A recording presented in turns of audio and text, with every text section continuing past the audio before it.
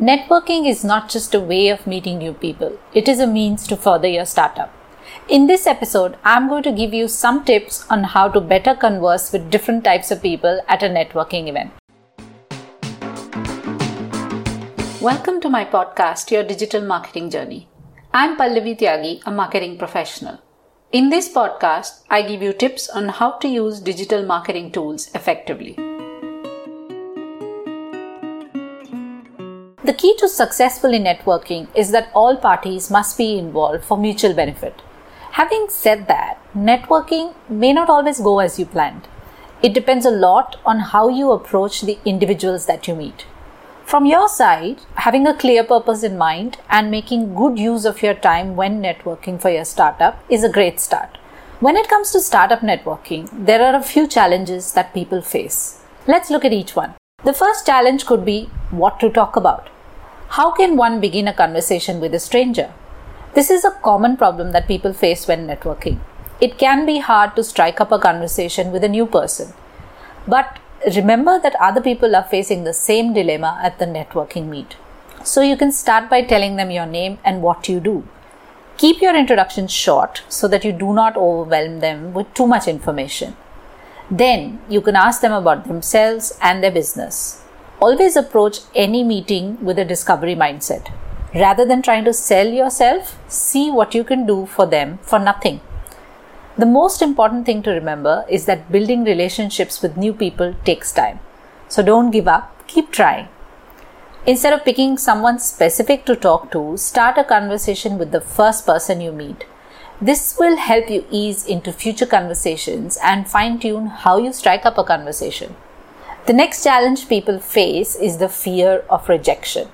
The primary reason people are afraid of talking to strangers is that they're afraid of rejection. You may think that some people may not be interested in talking to you, or worse, may be rude to you.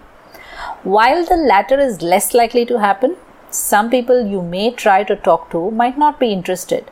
They may want to speak to someone specific or not want to talk at all. Do not let the fear of rejection stop you from trying. Even if you don't feel it, act confident. Stay focused on what you want to achieve and stay positive.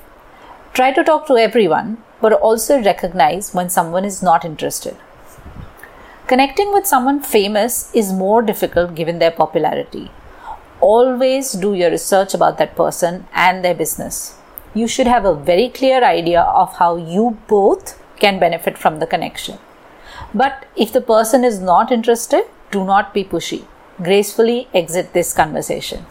The third challenge could be maintaining the focus of the conversation. A good conversation is superb, but only as long as it leads somewhere. You may encounter people who tend to ramble on about everything happening under the sun. Or you may be a rambler yourself.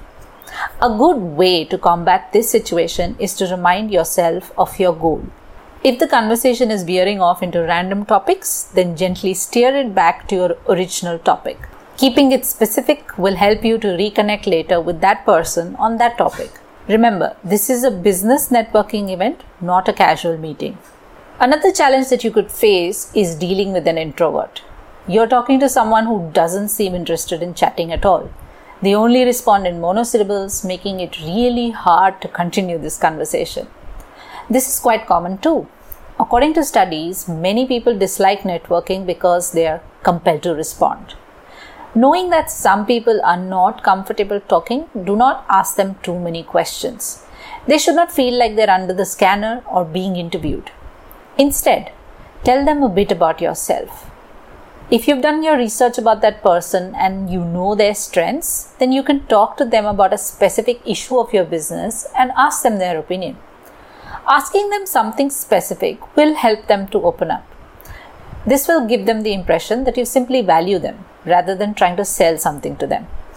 Once you have mastered the art of talking to different types of people, focus on your plan about what to do next after making the connection.